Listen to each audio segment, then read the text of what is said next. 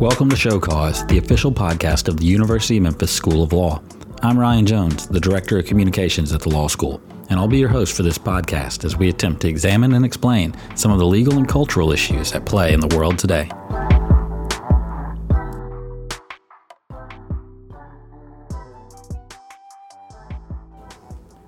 In today's episode of Show Cause, we examine a number of international news items that have been receiving a lot of attention in the past few weeks. We're joined by our very own Professor Ronnie Gipson, our resident international law expert and all-around Memphis Law favorite. At this point, he might be Show Cause's most frequent guest, with this being his third appearance on the program. So, this was a pretty wide-ranging conversation, with us touching on topics from the environmental uproar around Japan's release of treated water from the now-defunct Fukishima nuclear power plant, to the recent plane crash in Russia that claimed the life of Wagner military force General Yevgeny Prigozhin. The conversation then veers sharply into military coup attempts, specifically that of the recent one in the African nation of Niger, and how the international community's reaction to that coup differs sharply to the violent one that was undertaken in Myanmar in 2021. The sanctions, reactions, and fallout from both are examined by Professor Gipson, and we get an idea of why all of these items bear watching, even if they seem unrelated at first glance. Quick hint: China is a through line for several of these topics, but you'll learn more about that yourself as you listen to the episode. So, please enjoy this trip around the world with Show Cause and Professor Gipson. This is Show Cause.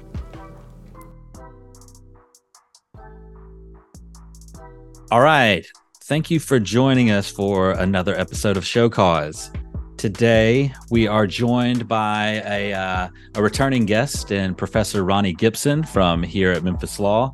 And we are going to touch on a wide variety of international news items. There's been a lot going on across the world, and we felt that there were some really interesting topics that we could cover for our listeners to kind of bring them up to speed on a number of different topics. We're going to touch on 3 or 4 primary items that Professor Gipson is going to lend some interesting expertise and updates on.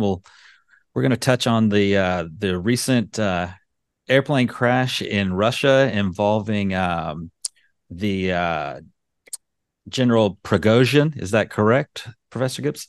That's correct. How that is playing out in Russia. We're going to touch on the recent coup in Niger in Africa and how that relates to coup in Myanmar several years ago and the international community's responses to both and how those are playing out. And finally, we'll kind of go over a recent environmental matter in Japan dealing with the Fukishima nuclear disaster from several years ago in 2011 and the recent release of some treated radioactive water back into the Pacific Ocean and how that is playing out in Japan and neighboring nations in the Pacific Ocean and the surrounding area. So first, this is a lot of ground to cover. Professor Gipson, thanks for coming on and kind of giving us the rundown of everything. I wanted to start with the Prigozhin airplane crash and exactly what happened there, although I don't think anybody knows exactly what happened there. But how that relates to matters in Russia, how that frees up Vladimir Putin and his efforts in staying in power and doing what he wants to do in Russia. Yeah. So first, thanks, Ryan, for having me back on the Show Cause podcast. It's always great to be here. In direct answer to your question, there's actually 2 sides to this coin that relate to my scholarship. I focus on international law and aviation law.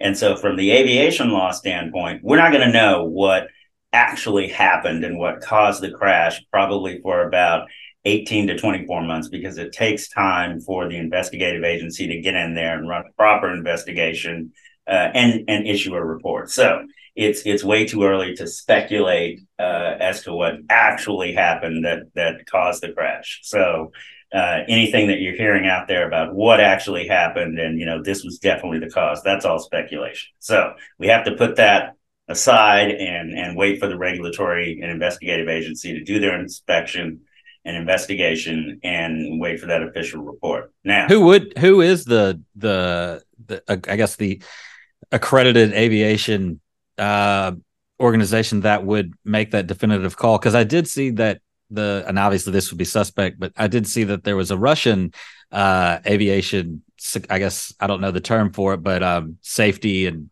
aviation related organization that said this was not due to mechanical or pilot error type things, that came out of somewhere I saw. Yeah, and I haven't seen that, but because this accident happened on a flight going from Moscow to St. Petersburg, it's a domestic flight. So Okay. It would be the Russian Aviation Agency that would step in and do the investigation and issue the report. Okay. The Russian agency that would be akin to the United States National Transportation Safety Board. It would be the same. So they'd be responsible for conducting that investigation. Now, so the other side, we look at this from the international law aspect, and we ask the question, well, how does this affect, Russia, Ukraine, and Putin's position? So that's a big, complicated ball of wax. And as most people know that have been watching the situation, Yevgeny Prigozhin was the head of the Wagner military group. And you have to roll back this timeline to the middle of June, around the 23rd, 24th of June of this year, where he led a mutiny against Putin and the Russian defense minister over the way they were waging war against Ukraine. And he started a march on Moscow with his, more than 10,000 troops in the Wagner group. And the president of Belarus, Lukashenko, stepped in and negotiated and mediated a resolution which stopped the mutiny, and then offered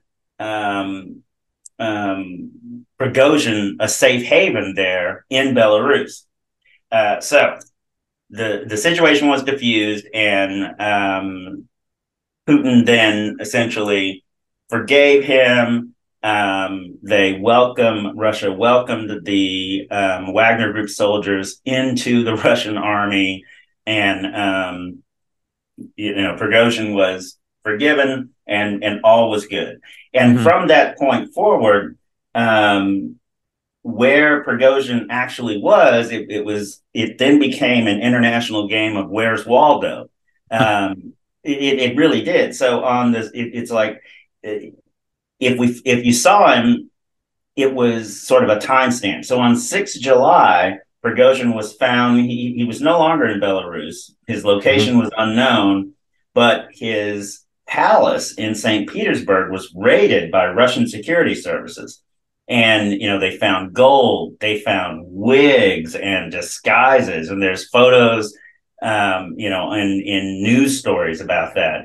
And then on the 19th of July, Prigozhin was photographed back in Belarus, and he was supposedly exhibiting loyalty in the fight against Ukraine. So, by that time, he was essentially walking the walk and being loyal to Russia and Putin in the fight against the Ukraine.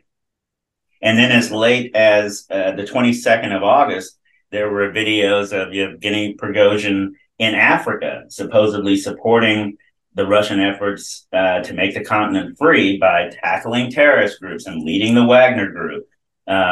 He was making speeches on behalf of Mali and the Central African Republic.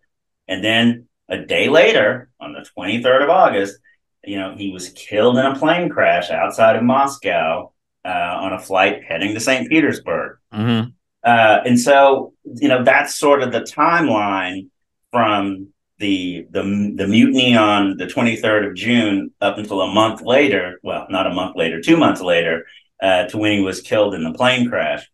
And when you take a step back and you look at that, it's like, well, there's a whole lot of speculation and skepticism about what was going on. And almost immediately, Putin came out and said, well, I had nothing to do with it. This wasn't a revenge killing. It wasn't retaliation. But there's just a lot going on, a lot of talk out there about how Putin was never going to let that betrayal go unpunished. Right. and we see a lot of historical parallels with the way Stalin handled that type of betrayal during his days. So it's just not that big of a surprise to see the head of the Wagner group die in such a short time after the attempted coup and mutiny there at the latter part of June. But so from an international law standpoint, we've got this war going on between Russia and the Ukraine, and what that mutiny represented, it represented a real question against the policy of Russia of whether or not that war was even legitimate, and it was an internal question. It wasn't an external question coming from neighboring states or the international community. That represented a strong domestic challenge to Putin's authority. And so that's why, this sort of snuffing out of this biggest domestic challenge is so significant. Now, running throughout the news right now, what we're also seeing is we're seeing reports that, well, despite the elimination of Prigozhin, there's a lot of talk that Putin may still be in trouble with other domestic challenges to his leadership and the continuing waging of this war against Ukraine. Does the elimination of Prigozhin, does that hurt Russia's military numbers and in the war? Does Putin lose that entire? Had he already lost the Wagner military force that was on their side before that attempted overthrow, or is he playing it more of the loss of that is outweighed by the silencing of other potential critics and challengers within their internal structure? Well, that is a very good question, because what now has to happen is someone has to step into that vacuum that's been left by the death of Prigozhin. And so those folks that were very, very loyal to him are going to be looking for a new leader. And is that new leader going to be allied with Putin, or are they going to be further distant from him and even more antagonistic? And so has this created, more of a monster? Or are they, are these 10,000 Wagner trained soldiers, the soldiers in the Wagner group, even going to be even more antagonistic and sort of rebellious? And another question that arises: where are they? Right. Because the talk was that the promise was that they'd be assumed within the Russian military. Well, have they been deployed in Africa? Because that's where we last saw Prigozhin. Are they there fighting, against terrorist groups, or are they on the front lines fighting against Ukraine? We don't know, is the answer, but it seems to be a very dangerous situation from that aspect. Right. Well, yeah, I'm sure that, like you said, no one was really surprised by it. But I guess we'll keep an eye on it.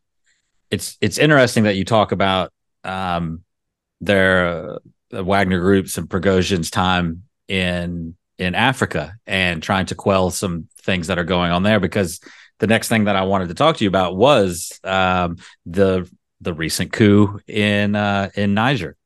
And I'm curious now. I didn't really know that there was a lot of Russian involvement in that region until you said that. So I think, did you want to weigh in a little bit there before I got into any more specific questions? I do. One more thing before we move on from the Prigozhin and Russian issue is that there's another player here that's paying very close attention to how Russia is handling this its war with the Ukraine, and that's China. Oh, they are a through line through all of these topics. They absolutely are. And one of the main reasons why Russia is observing how this war with Ukraine is going is because they are gauging international reaction. because in the back of their mind, or maybe in the forefront of their mind, they are contemplating, well, what would happen if we launched an invasion of Taiwan? What would be the international community's reaction? And so if you take a step back and look, once Russia invaded the Ukraine, they got $200 million in US aid, 101 Ukraine did. Ukraine got $101 million in aid from Finland. Germany pledged $3 billion in aid in the form of tanks, personnel carriers, and drones. And they recently just got F-16 fighters from Netherlands and Denmark. Wow. That's a lot. Yeah. And that's from, a country on the doorstep of Russia. So that type of, financial aid and military hardware has to make China think, should I? Yeah. And overt aid, not just, not just something, squeezed through a backroom deal. They're up front and everyone knows the aid that they're giving. So it's not like, I think that's a statement in and of itself as well, right? Like China knows all of the players that are coming out in full view and full support. And longtime listeners of this podcast will probably remember you talking about this probably 2 years ago. I guess it was about two years ago, or a year ago, when this war with the Ukraine started. We had you on and you talked about some recent scholarship that you had just done about, hey, watch out. China is observing this war to see if they can get away with whatever they want to do in Taiwan. So, that continues to play out, like you said. It does. And I want to say that I have been vindicated. I'll use that word, vindicated, in my viewpoint there, because the European Commission on Foreign Relations issued about a 15-page report in July of 2023. And this is one of the observations that is running through the report. It says, the United States does not want war with a nuclear superpower. Right. And they said, okay, so in the war with Russia and Ukraine, they essentially are empowering others. They are empowering Ukraine to defend itself. Notice the United States hasn't sent in any troops, right? But they're using a lot of other nations to help Ukraine defend itself. So the lesson there for China is the United States would pretty much do the same thing if Taiwan were invaded. And so if that's the play in the playbook, then the United States would set that up in advance. Okay, well, are they doing that? Absolutely. Right? Absolutely. Through Australia, Japan, South Korea, and the other players throughout Asia. United States doesn't want a war with a nuclear superpower, in that case, China. So we would arm others to help Taiwan defend itself. Right. Interesting. It's all there. It's full circle. Full circle. It's all there. Anyway, so Niger. Which, I guess Japan is the outline topic here that is not related to a coup. But on to another coup related topic. This one, a successful coup in Niger. I guess several weeks ago, late July, the military and head of Niger's presidential guard declared himself head of state after the military seized power. Economic Community of West African States demanded the immediate release and reinstatement of the elected president in a emergency meeting in late July, and the military let that deadline pass without any action on their part. And I guess some more recent news that came after that was the U.S. and France threatened to cut ties with Niger as a result of the coup and result of their inaction. And neighboring countries threatened to go to war. And I think it set up a series of questions that we can go over. And, one, what conditions led to the coup? And that Economic Community of West African States, I guess they're ECOWAS, is that their acronym? What can it do to stop a coup? And then I'll let you go into I'd like to hear, why is the stability of that country so important, particularly to the U.S., France, and Europe? Yeah, another very complicated ball of wax with those three questions. But let's go into what led to the coup. And I went through and I found an interview on the news site France 24, and they interviewed an expert on the region who I think was a former administrator in Niger, and he talked about over the last 50 years, the swing back and forth between democracy and military control. And what you have to understand about the Sahel region, and it's Sahel, this part of this region of Africa is called the Sahel region. And it's an economically challenged region. Okay, so it has a lot of developing states. And so what that means is the infrastructure needs to be developed. The population is very high. The education level is very low. So there's a lot that needs to be done. The poverty rate is also very high. So when you bring all those conditions together, the conditions are very ripe for people to be oppressed and for corruption to be very high. And over time, when you try to insert the democratic process in those conditions, when the democratic process when it takes hold and all of those conditions are not rectified immediately, well, then those conditions make it such that the military can step in and say, see, we told you democracy doesn't work. So autocratic rule, we're just going to reassert that and take control of the country. And that's what happens. And it's this seesaw back and forth over and over and over again. And that's what we're seeing in Niger. That is exactly what happened.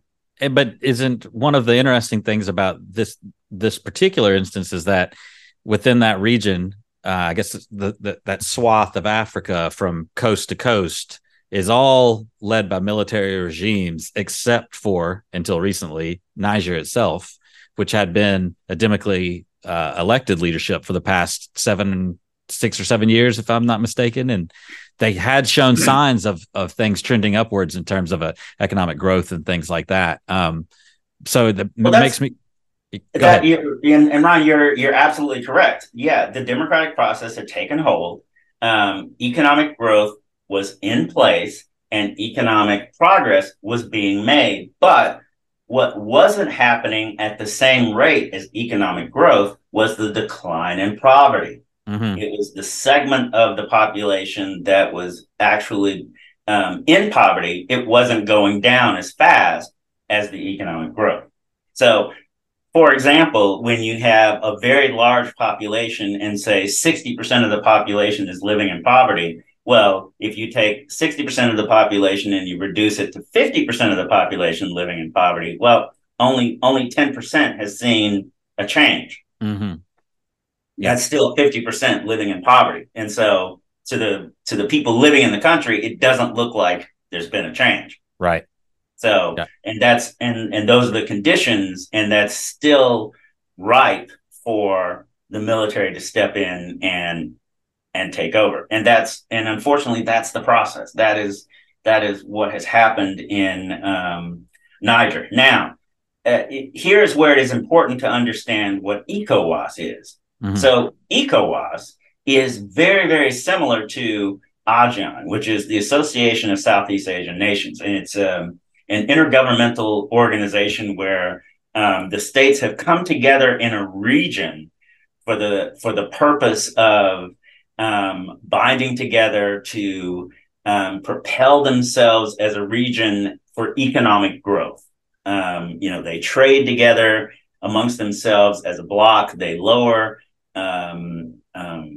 like, for example, trade barriers. They eliminate trade barriers amongst themselves, and then they go externally and trade as a bloc. So, for example, if that region wants to trade with the United States would have to trade with the entire bloc. Right. It increases their buying and selling advantages. Right. Yeah. Yes, their leverage. And so it's a much better deal. It's a much better deal now.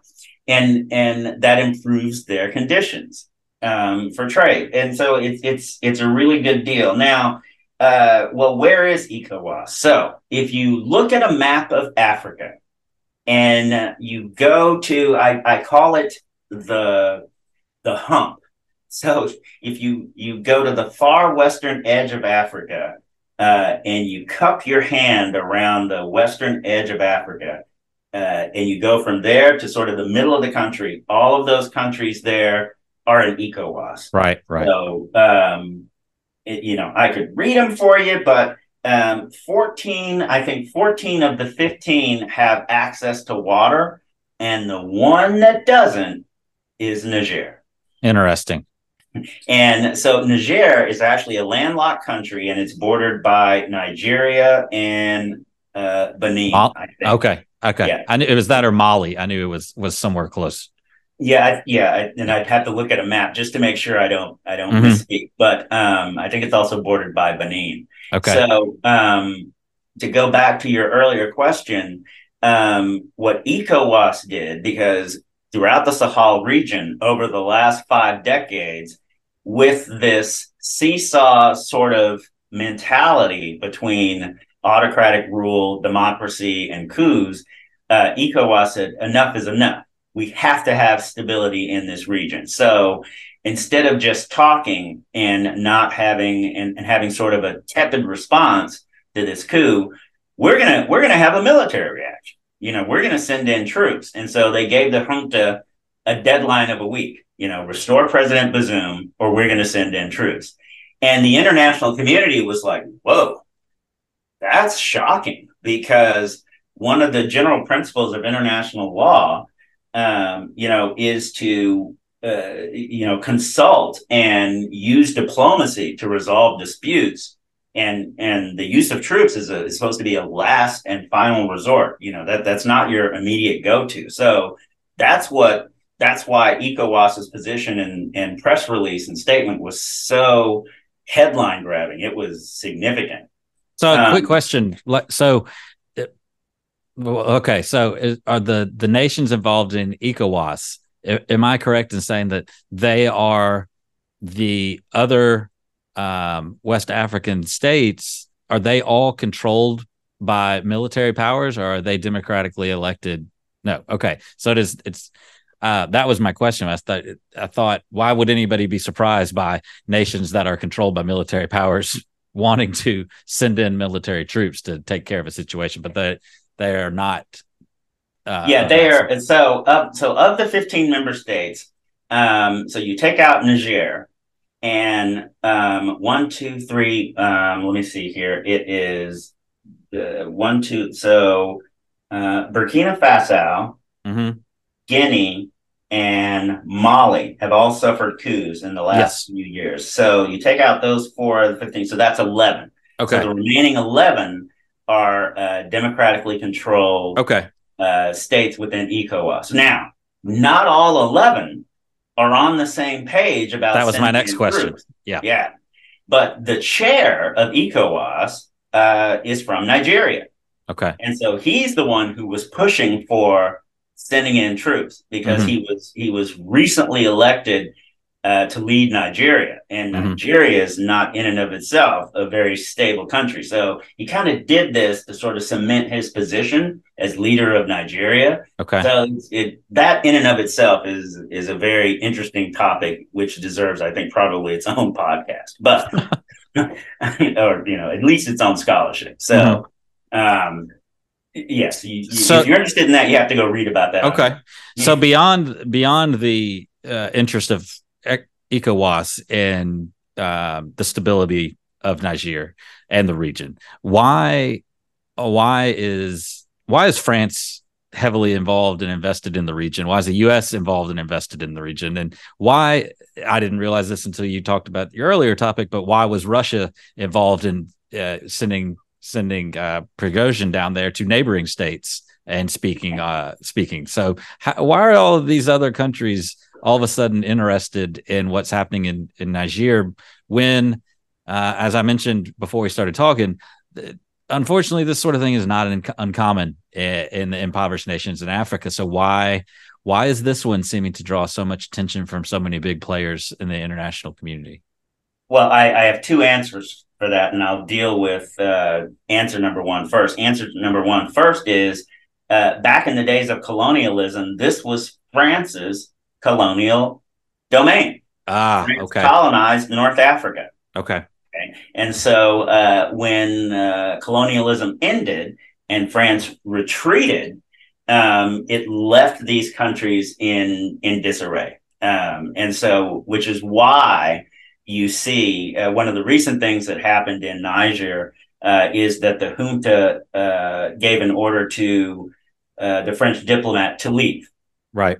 And I think this happened within the last 24 hours. I think he's supposed to be out by September 1st. Okay. Which the junta actually doesn't have the power under international law to do. So that's going to create a whole lot of complications, and it may actually embolden France to get behind ECOWAS and take on a much more active role. Now, the second answer to your question, you said, why is Russia getting involved? Why is the United States getting involved? Why is France getting involved? You haven't asked me about one country, Ryan. What is China doing in all of this? Bingo. And there's the answer right there. And everyone forgets that China initiated what's called the Belt and Road Initiative. And through the Belt and Road Initiative, which was initiated a couple of decades ago, China invests very heavily in Africa. And it has what I like to call a modus operandi. And here's what it does. China goes into a developing country and says, what do you need? And the country says, we need roads. We need fresh water. We need electricity. China says, no problem. We've got the equipment. We've got the engineering. We've got the know-how. Let us help you build it. Let us help you do it. And they come together in a partnership and they help them do it. They give them the money and a loan. And the country can't pay it back, right? And when the country can't pay it back, China ends up with a military base. China ends up with a port, right? So China ends up with its fingers or its presence deeply embedded throughout all of these countries. So it ends up with a presence throughout these African countries. And so as a result, other superpowers are like, whoa, we can't have China all over the place. We also have to invest, right? We also have to have a presence there. So that's why you see Russia, the United States, and countries from the EU also sitting up and taking notice and sort of what we call getting in the game. Okay. Interesting. So who benefits from all of this chaos and instability?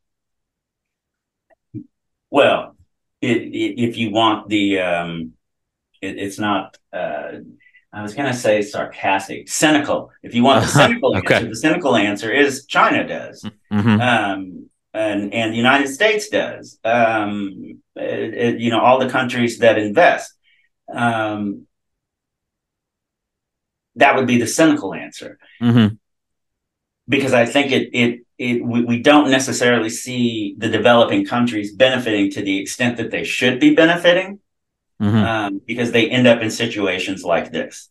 Well, I guess China benefits no matter what. If it falls to the wayside and the military retains power, then China probably definitely still has their place there. If it goes back to a democratically elected regime, they have still given that infrastructure, and the nation is still indebted to them either way. So I guess, I guess I'm cynical as well. Yeah.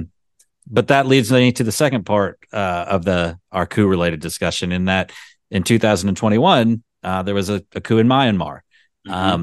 And it may have fallen by the wayside for lots of listeners' attention, because I think what the point that you're getting at is it did not get as much attention on the international stage as this is.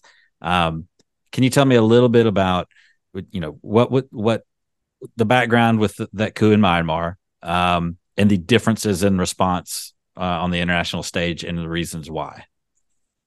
Sure. So as we as we transition into the coup in Myanmar, I want to set up a couple of things by talking about how the international community reacted to the coup in Niger. Mm-hmm. And let's talk about the sanctions. So the sanctions that were imposed as a result of the coup in Niger, all commercial transactions with Niger were suspended.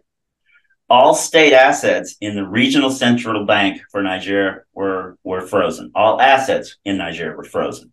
All financial assistance going to Niger, frozen. A $51 million bond issuance that was going to Niger, frozen. It was canceled. The EU's contribution of $554 million was suspended. France suspended aid payments of $130 million. The United States suspended aid payments of $100 million. Okay, so as soon as the coup happened, Niger lost a whole lot of money and access to a whole lot of money, which arguably worsened conditions there. Now, interestingly, and this was observed by a journalist named Paul Melly out of Chatham House in London. Power that was supplied to Niger by Nigeria was cut as of the sanctions. Roads were blocked, so food didn't go in. And any of the money that the citizens actually had sort of became worthless because, let's say, the price of bread went up 10 times. And as a result of that, public opinion sort of became divided. Do they support the coup or do they support the democratically elected government? So the actual sanctions themselves, we don't know whether Paul Melly advanced the notion that, well, sanctions were more harmful to the actual citizens than they were to the junta. And there's some support there for that notion. Okay, so we've got that. Now let's look at Myanmar. So like you said, February 1st, 2021, the military there staged a coup.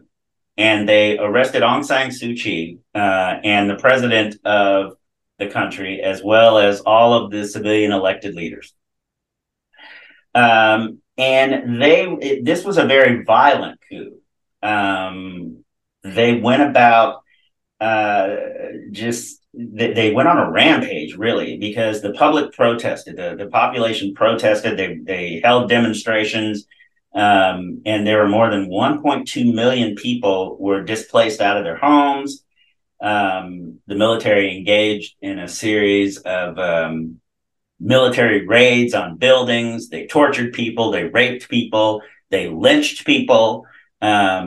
It's just been horrible. The United Nations has identified that the military junta has engaged in war crimes and genocide against their own people. Oh, yeah. In looking up for this, I had a couple like things that jumped out, and it said, in the 2 years since this, the resulting civil war, the military had arrested more than 20,000 anti-coup protesters, killed more than 3,000 citizens, burned over 50,000 houses and buildings. And all the while, the country's GDP fell from like an average 6% growth rate during their reform period to now a negative 18% GDP. So, badly for the economy and for the citizenry across the board. Yeah, the economy is in crisis. Crimes against humanity. Also, they were hit by a cyclone this past May, and the junta refused to allow any type of humanitarian aid from Red Cross or anywhere. Yeah, no one could get in. Didn't want any humanitarian aid from foreign countries. Now, prior to the coup, Myanmar was a member of the Association of Southeast Asian Nations. And as I've mentioned before, I think once on this program, on the podcast, one of the fundamental principles of the ASEAN Charter is that ASEAN will not get involved in the internal domestic affairs of its members. However, ASEAN has met and they produced what's called a 5-point consensus for dealing with this coup. It's never been published, and it has actually produced no result. And in researching this inactivity, ASEAN was led by Thailand at the time. And as I dug into that, I found out that Russia, China, Singapore, India, and Thailand were all sending weapons to the junta. And only recently has the head of ASEAN changed to a different member. Interesting. And so now the ASEAN is sort of taking a different tack. The international community is now starting to take a little bit more notice of what's going on in Myanmar and rebuking specifically Singapore and Thailand, because they are ASEAN members, for funneling weapons to the junta there in Myanmar. So the government in exile, what's called the National Unity Government, has actually started to, one of the things that they've been pushing for is recognition, and they've been asking to be seated at different intergovernmental organizations to be recognized as the true and legitimate government of Myanmar. And as a matter of fact, Timor-Leste just got expelled. Myanmar, the junta in Myanmar just expelled the diplomat from Timor-Leste because Timor-Leste recognized the National Unity Government at an official function about 2 weeks ago. I think, the National Unity Government. So it's really interesting. And also at the United Nations, the National Unity Government holds the UN seat for Myanmar. But not at ASEAN. Interesting. It's an empty seat. When you watch the meetings for the ASEAN proceedings, that seat is empty for Myanmar. And no international sanctions or punishments of any sort? The U.S. has sanctions, and the United States has sanctions. The EU has sanctions, but no one else has sanctions. Now, go look at a map.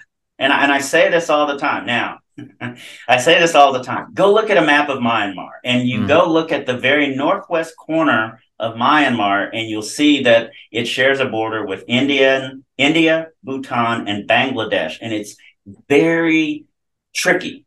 So that when the coup happened, people fled from the northwest corner of Myanmar into India, into Bhutan, and into Bangladesh.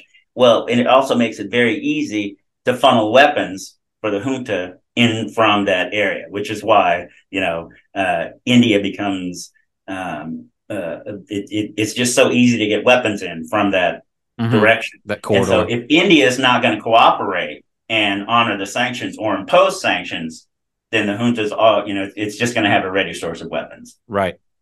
Interesting. So, I mean, that's a pretty stark contrast between reactions to two similar things. I guess. Very tepid response from the international community. Well, and throughout Asia. So Asia just has to make up its mind. They're either going to accept the coup or they're not.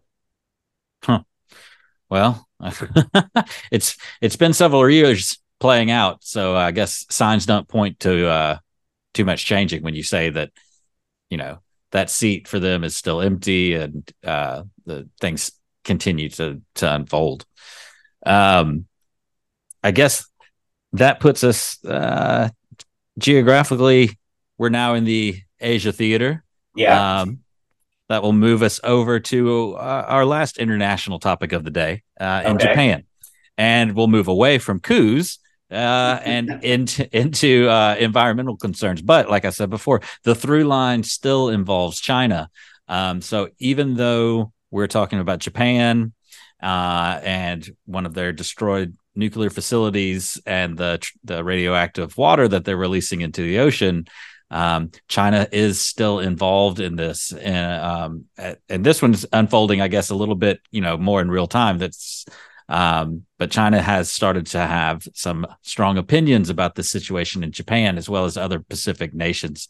So like I mentioned in the intro, back in 2011, there was a devastating earthquake and resulting tsunami that destroyed the nuclear power plant in Fukushima in Japan. As such, water has been accumulating at the site ever since, and obviously is radioactive in nature. And the country has recently started releasing that treated radioactive wastewater back into the Pacific Ocean, with the UN's nuclear watchdog group stating that there will be negligible impact to people and an environment to nearby nations. But obviously, nearby nations are very concerned about the effect to their populace and to the food chain and everything else that this could impact. So basically, when I ask you, what's Japan's government doing about this situation? How's China reacted? And how have other nations responded to this? Okay, so let's first start with the narrative here. So when this earthquake and resulting tsunami hit the Fukushima nuclear plant, there was a meltdown. And to cool down the meltdown, water was passed over to cool it down. Right. And so that water had to be treated. And so that's what Japan did. And they have treated that water. Now, they got to get rid of that water. And they have treated that water, you mean they have tried to eliminate its radioactive levels? Is that essentially what we're saying? Well, and they can't eliminate it. Instead, they have to dilute it. Okay. And that's what they've done. And they've done that in accordance with standards set by the United Nations International Atomic Energy Agency and World Health Organization standards. So there's 2 UN commissions at work here and 2 sets of regulations that Japan is complying with, essentially. And this is, we are now talking about a 12-year process that Japan has walked through. So they have done this, in accordance with regulatory standards, very strict regulatory standards. We talk about doing things by the book. Japan has done this by the book, and this is a 12-year process. So to that end, this water has been diluted. They've followed the procedure, and the limit. Now let's talk about the limit. The limit that's been set is 10,000 becquerels of tritium per liter. That's the limit. The goal by Japan was to get to 700 becquerels per liter. Big difference. Much big safer. Difference. Yeah. What they achieved was 10 becquerels per liter. Yeah.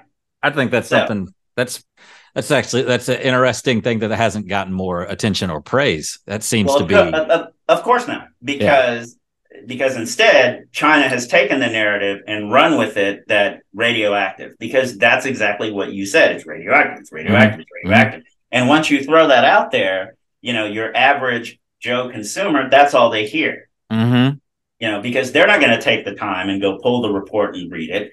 I pulled the report and I started reading it, and I got to be honest, by the 3rd paragraph, I was like, oh my God, this is so over my head. But I mean, I powered 10, through 10, a level of 10. Yeah. It makes you, if 0 is the normal baseline, it makes you wonder, like throughout the world, just background radiation levels for various areas that no one would even think to look at has to be probably higher than that in some instances. Well, yeah, but the WHO limit is what's normal. Yeah.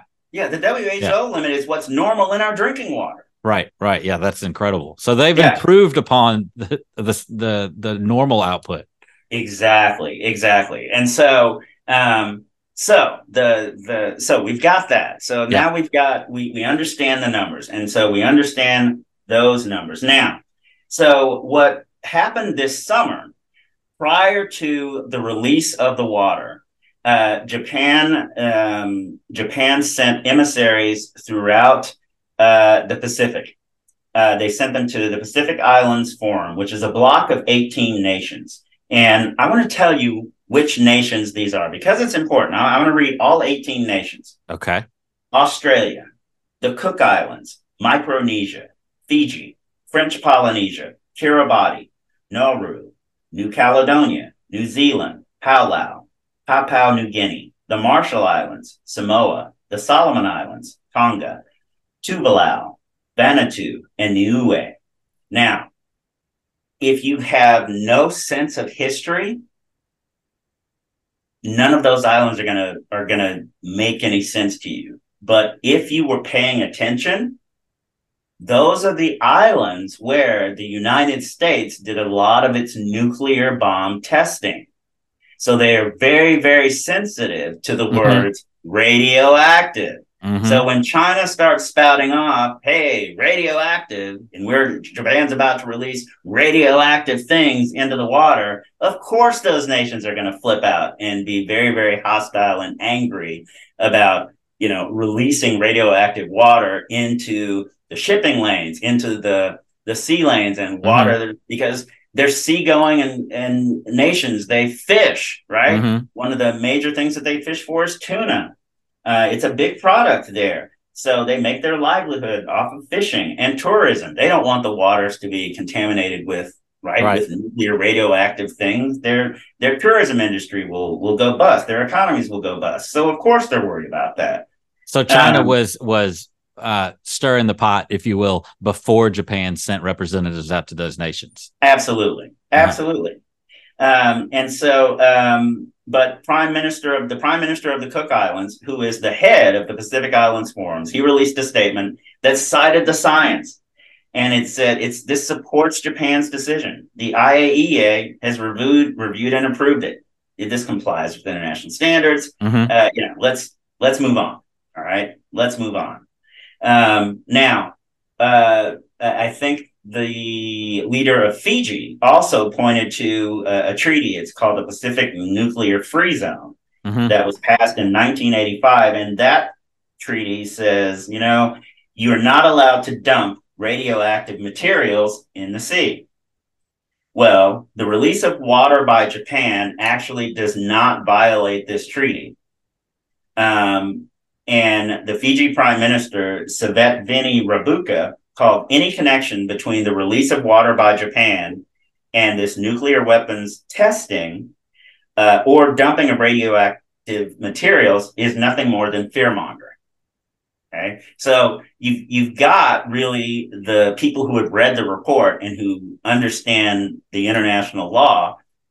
They're coming out and saying, okay, there's no connection here.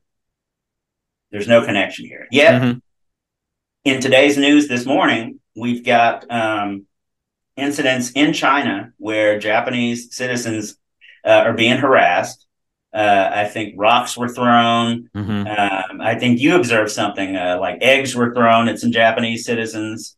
And I know some civilian regulatory agencies in Japan got harassing phone calls about the release of the water. And it's just nothing more of a horrible narrative being, executed by China on this that just has no place on this issue. Right. And I saw that last Thursday, the Chinese government announced it was going to immediately suspend all aquatic imports from Japan because of this so-called. Right. Without any testing. Yes, correct. Yeah. Yep. With no proof of any type of radioactive indicia in the fish or any type of harmful bacteria, nothing.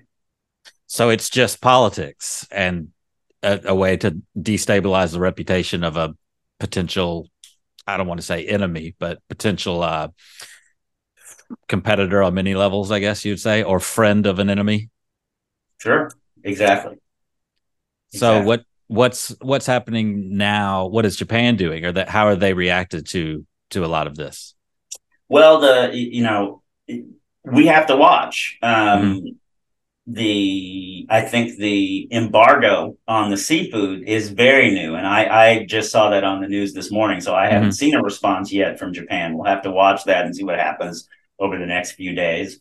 One of the courses that I teach here at the University of Memphis School of Law is International Economic and Trade Law, and so my response there would be, hey, Japan, go find another source for your goods. Right. Go find another source. So don't be so dependent on China. But, the problem there is you have more than 1 billion people in China. That's a huge market. And so it's very hard to replace that as a source.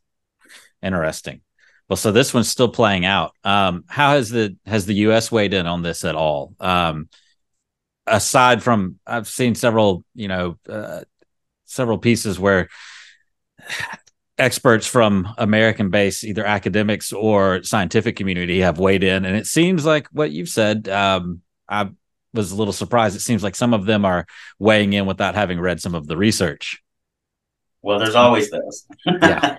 There's always those. It depends on which end of the spectrum you're going to go to for the opinion. There's always those folks. But where you have people who are speaking on the issue who have read the reports and who understand what the criteria are for measurement, then they're going to basically say, yeah, it's not radioactive water. It's diluted. It exceeds the criteria for safety. And nothing should be harmed.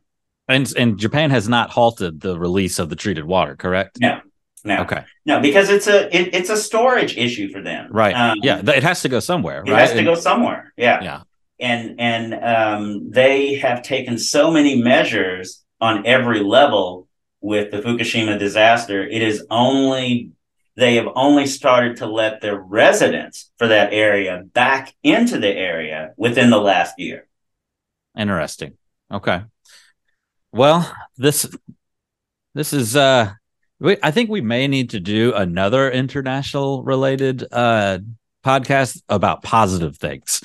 Well, and there are a lot, Ryan. I can tell you that as the professor who teaches public international law and the other international trade law course, I just taught public international law in the summer to 17 students who had a fantastic time. It was a great course, and I'm looking forward to teaching international trade law in the spring.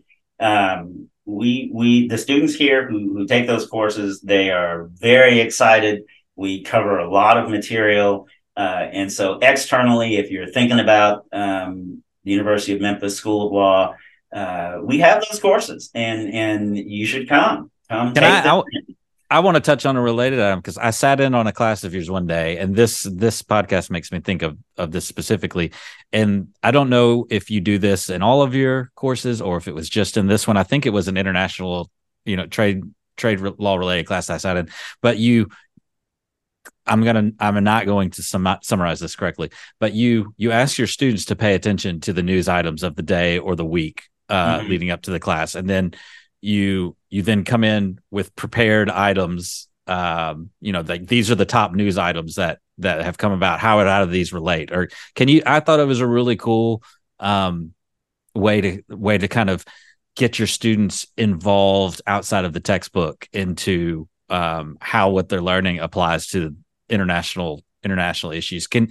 Will you kind of, like, for any prospective students that are listening, talk about like that approach that you use? Because I'm a layperson that sat through that, and I felt like I left that one class kind of like understanding the full circle of how it all related. It was an interesting way to teach it. I will talk about that because that's actually one of my favorite ways to engage students I thought it was great. With the material and the doctrines in international law. And it's very simple. In the course, the students are charged with going to the international news sites, and I tell them, when you come to class, I want you to have one or two news stories that you think relate to the topics that we're covering that week in the casebook. So, for example, if it's the United Nations Convention on the Law of the Sea, I want you to come in with topics that you think relate to the law of the sea. And we will then talk about those topics in current events. And we will also, the students have to explain, well, how does that relate to the law of the sea? I thought it was great. Yeah. Yeah. So, for example, back in the summer, there was the issue of the immigrants on the boat off the coast of, was it Greece? I think it was. I think that's correct. Yeah. Yeah. And so we were talking about the law of the sea and where the boat capsized, and who had jurisdiction. Well, it wasn't in anyone's territorial waters. It was in international waters, and it became a humanitarian effort to rescue them. So, and that's how it related to the law of the sea. And you seem to, at least in the one that I sat in, you seem to try to bring in one topic that might be totally missed by everybody else from like the top, news sites that, you may not have heard of this one. You explain it, and then in real time have them figure out what they're studying relates to that case, which I thought was a cool way of keeping people more informed about things going on in the world that they wouldn't normally know about, but also applying the stuff that you're teaching in real time. Well, yeah, and that's the fun part of being the professor. It's knowing also where we're going in the next two units. So it's my job to sort of segue us in. And that's the fun part for me. That's why I like teaching the international law courses. Well, folks that are listening to this, if you are looking to take one of Professor Gipson's classes, maybe this will steer you that direction, because I thought it was really cool and interesting, and always interesting to have you on the show. So thanks again for covering a really wide range of topics. I didn't expect China to be the through line that came through all of them. So a lot of fingers in a lot of different pies, if you will. So, well, thanks again. And I know we'll have you on again to maybe follow up on some of these or talk about more international related or aviation related matters. There's always stuff going on, and I hope people have learned a lot by listening, and at the very least, maybe some of these have spurred you on to kind of learn a little bit more about the issues on your own as well. So Professor Gipson, thanks as always, and I appreciate your time. Thank you, Ryan. Great.